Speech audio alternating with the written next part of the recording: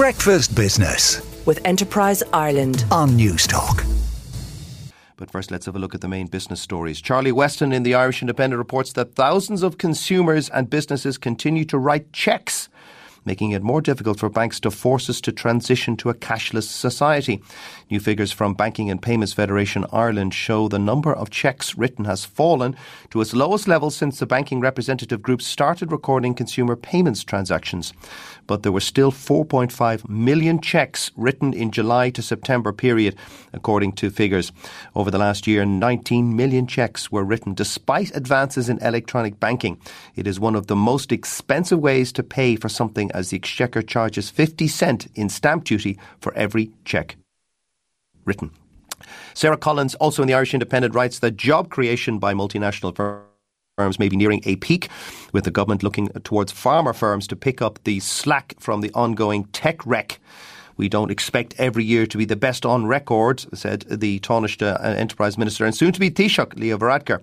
It is very difficult to predict the future, but our expectation next year is that we will see further growth in the number of people employed in the sector, largely because of what's happening in the world economy. He was responding to IDA Ireland's annual report, which showed that the number of people employed by multinationals surpassed 300,000 for the first time ever this year. But that only paints a partial picture of what's going on. The global tech wreck has cost Ireland in the region of 1,000 jobs so far, but those losses are not included in the IDA figures and could rise higher. The Irish Examiner reports that the price of crude oil could rebound and quickly rise past $90 per barrel should the US Federal Reserve ease back on the pace of interest rate hikes and a successful economic reopening by China, according to Bank of America Global Research, which is predicting that oil will reach over $100 in 2023, which won't be good for us, I am sure.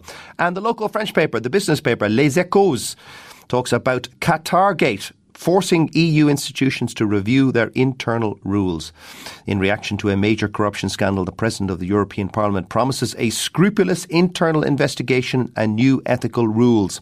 The President of the Commission, according to Les Echos, reiterates her proposal to create an independent authority which would cover all EU institutions.